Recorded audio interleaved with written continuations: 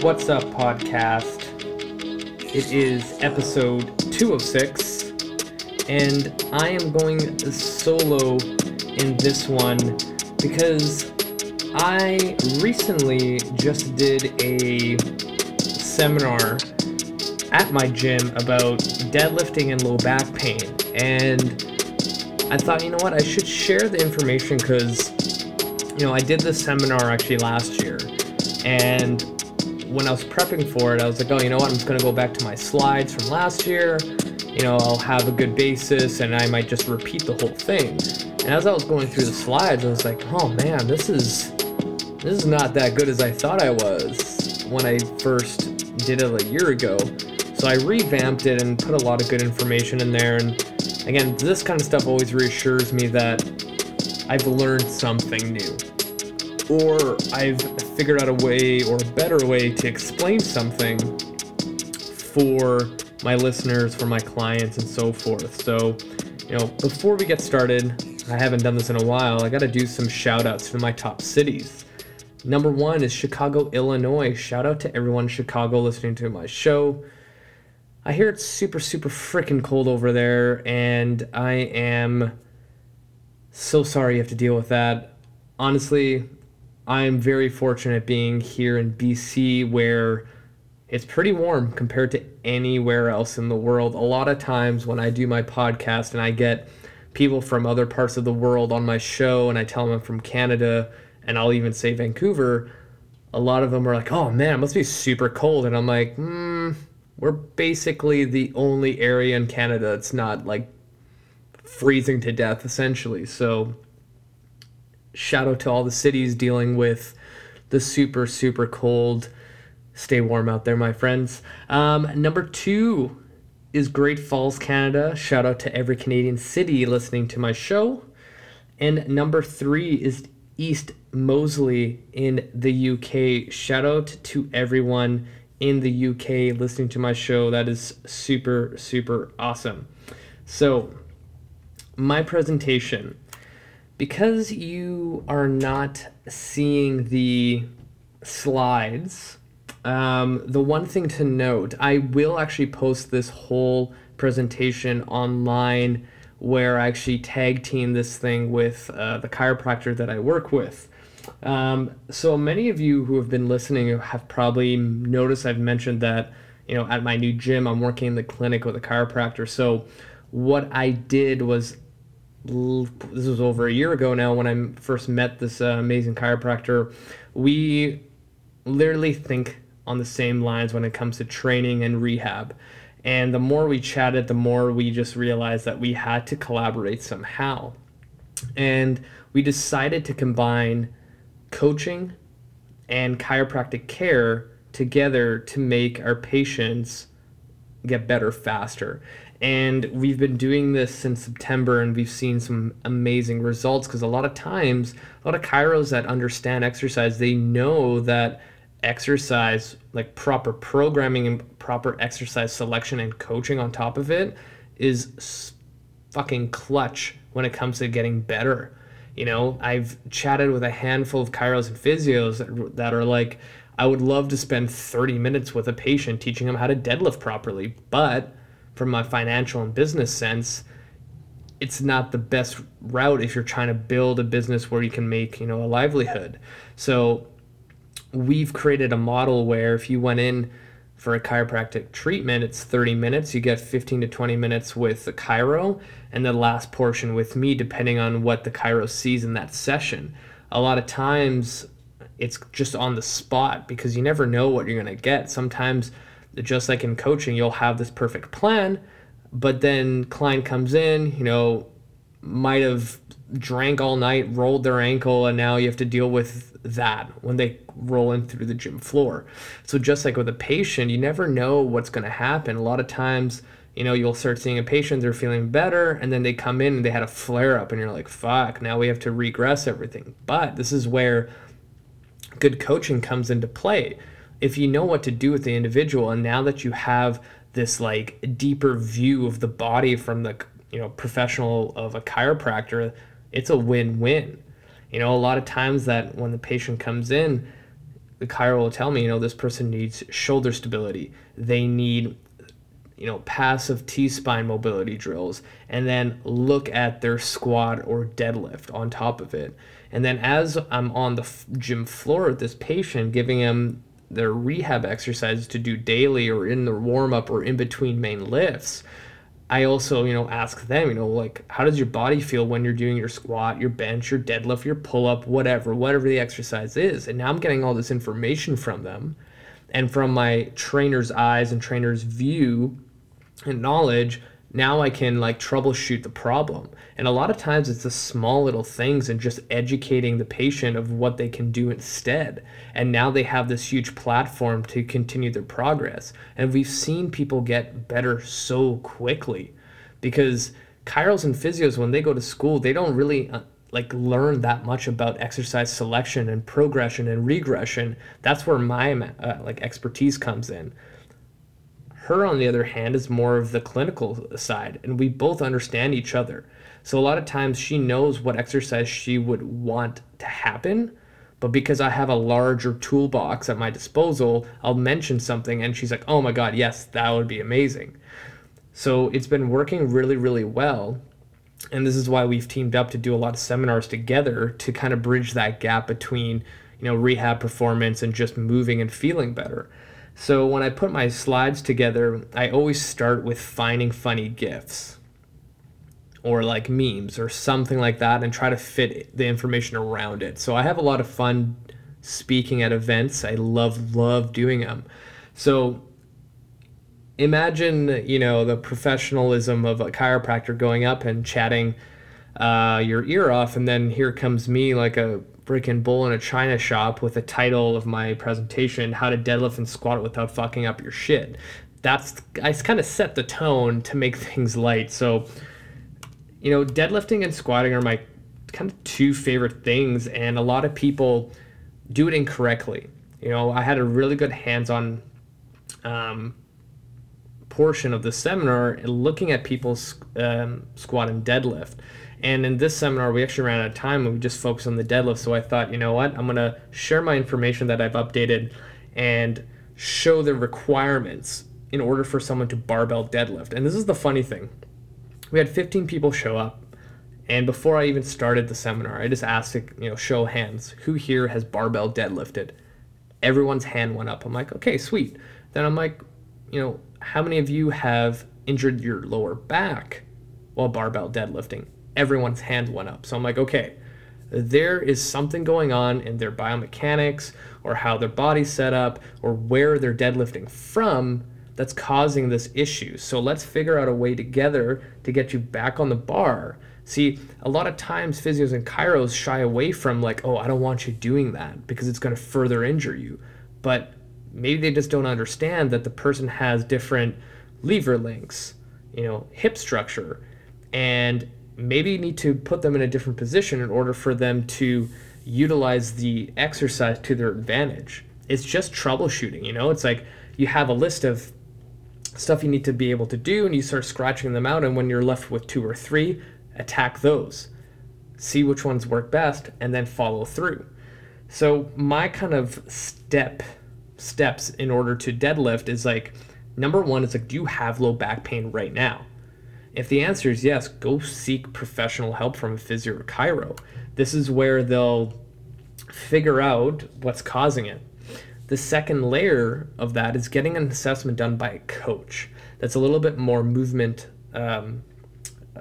inspired or inclined by movement. And this is where I kind of step in because I can test your hip for internal and external rotation, passively with my hands, but that doesn't really tell me that much of how the person moves when put in the deadlift position. So the assessment that I do with all my in-person clients and online clients is a combination of, the functional movement screen, the TPI, the, Eric Cressy's Assess and Correct, stuff that I picked up from Strong First, stuff that I picked up from a couple of chiros and physios, all blended together as a combination of, passive and active mobility, stability, see where the limiting factors are, and then apply those things in their program, in their warm-up, and wherever I see fit.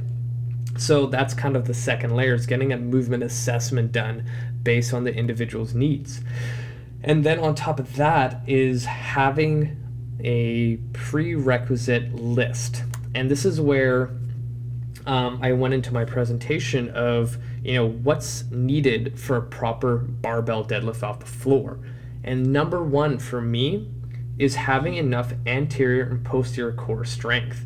You need significant level of strength in your core, and I use air quotes on this, because a lot of times when I say core, some people are like, oh, abs. But I'm thinking, like, if you put a saran wrap piece around your whole torso, starting at like your shoulders down to your hips, that's what I think about core. All those muscles in a like cylinder type of position is where I want people to be strong in order to be able to lift a heavy weight. Because if you are strong in that torso, think of like a tree trunk going in a big thick circle, this will ensure that our spine doesn't flex forward into flexion under heavy load, because that's where people break. They start listening to their ego and they keep slapping weight on the bar, and then as they're grinding it out, they let their spine collapse forward a little bit, and that's where things get into a hyperextend position, or just positions where the spine is not going to be happy, and over time that's going to cause a lot of shit down the road, aka pain. So when people in the gym are wasting time with crunches, that's not going to cut it. Like, you need, again, air quotes, functional core exercises, things like planks, half kneeling anti-rotation presses, chops and lifts, fucking loaded carries, something to make you resilient, to keep that spine protected. So the second prerequisite that I always tell people that they need is enough thoracic spine mobility. So this is where engaging your lats becomes so important to be able to handle heavier loads on the deadlift without compensation. So in order to properly engage your lats, you have to be able to extend the T-spine, right? So think about your upper spine. If you cut your spine in half, that upper half should be able to extend without arching your lower back or compensating in any other way. And a lot of people, especially general population, they can't extend their thoracic spine. It's kind of stuck. So where they get that extension is from their lumbar spine, and that's where a lot of people get pain, right? Our lumbar spine now has to work for our compromised extension. So this is where in their program, I'm going to be putting a lot of thoracic extension and rotation drills in order to open that up, along with opening up those tight lats, because so many of us just sit all the fucking time. The story I tell everyone is like, the average person will wake up, go into their car, drive for about 45 minutes to get to work, then they go sit at their desk for 8 to 10 hours, then they go back into the car to drive for another hour or two in traffic. They get home, they sit down to eat dinner, and after they're done dinner, they go sit down on the couch and finish the night with Netflix, sitting again. And now you go repeat that 5 days a week, sometimes 6 if you have to work on the weekends, slap on 2 decades worth of that, and at that 2-decade mark you realize, oh shit, I need to go back to the gym, and out of nowhere you're like, fuck, I can't squat or touch my toes or reach my hands over my head. No wonder your back hurts deadlifting. This is the stuff that people don't think about. Number 3 is having proper activation of your lats. So just like before, having enough thoracic mobility, this goes hand in hand. A lot of people, when they limit thoracic extension, they think they are activating their lats by squeezing their shoulder blades. So maybe because they have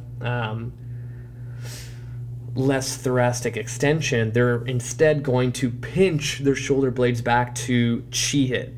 But you're not actually activating your lats by squeezing your scaps together. All you're really doing is activating all those small little stabilizers. And when you look at powerlifting, when they're at heavy loads, those small little stabilizers in your scaps actually are not strong enough to carry the load on the bar. So a lot of times it kind of looks like they have a rounded back, but if you actually draw an angle on their back and those powerlifters, they still have a flat spine. It's just their shoulder blades are now dropping forward because the load on the bar is too heavy. So having proper lat activation helps stabilizes the spine, and this will allow you to transfer energy between the upper and lower body more effectively.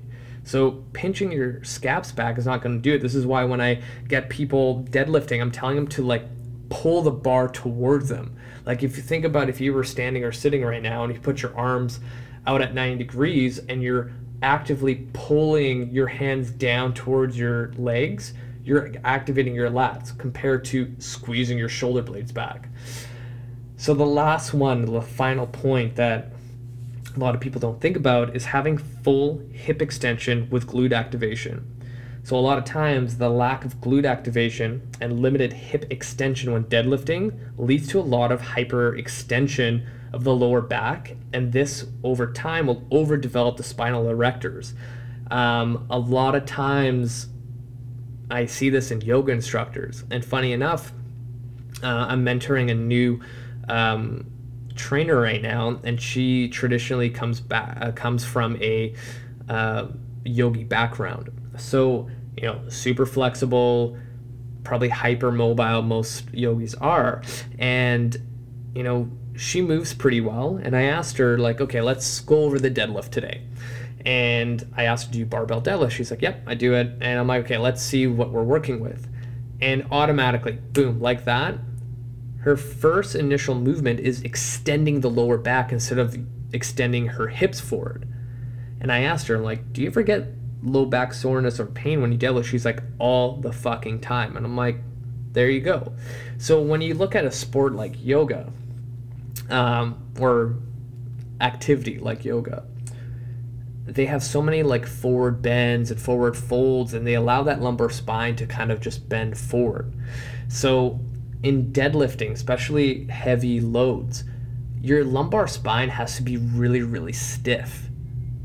It has to act as a solid tree trunk to prevent it from collapsing. But in yoga, it allows it to be curved. So if you think about like a thick branch and you try to bend it in half, that's not going anywhere. Whereas a yogi spine, it's like a thin young branch where you can bend and twirl it around, and it's not going to break at all. So for her, I'm like, you need to learn how to extend your hips first compared to extending your lower back first. This is where a lot of people get it wrong. And over time, it just becomes a habit, and it takes such a long time to get out of a bad habit. So my whole thing is, if you don't meet those 4 points, there is a series of steps that I like to take a client. So no matter what, most of the time, I would say 90% of the time when I'm working with a brand new client, they don't know how to hinge at their hips and extend with their hips without lumbar extension. So the first thing I teach them is how to hinge. Things like using the dowel, the bench, using the wall to teach that difference between pushing your butt back and having your knees come forward for a squat is critical and vital to performing a proper deadlift. And I usually spend 4 to 6 weeks here just teaching the person how to push their ass back. And then from there, I'll do an elevated kettlebell deadlift. Now I want to load the pattern, because after about 4 to 6 weeks, people kind of understand what they have to do with their body. Shift the hips back, shift the hips back. It just becomes automatic. From there, I want to challenge it with load. I want to stress it. So I will keep the deadlift elevated depending on a certain height. So with that person, after 4 to 6 weeks learning how to hinge, I will take a dowel and tell them we're going to pretend to deadlift like this is a barbell. So I'm going to put my fingers on their lumbar spine together. So think I have a karate chop hand. putting it on their lumbar spine, and I tell them, I want you to pretend that you're lowering the bar just like a regular deadlift to the ground, and I'm going to tell you when to stop.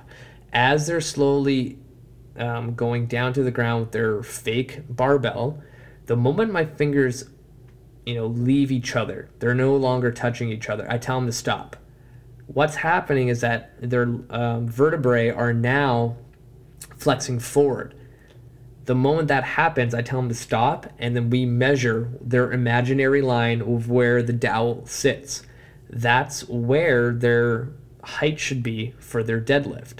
So when I get that measurement, that's where I'm starting with them with a kettlebell, because now I know that if they go any further down, they're going to be flexing at that spine. So let's reinforce a good pattern and actually get those glutes and hams and lats engaged during the exercise. As that becomes easier and their movement becomes more efficient, I'll increase the load of the kettlebell, I'll lower the elevation, and retest that simple test. It takes like 30 seconds or less. From there, as I get more proficient, I may move to a double kettlebell.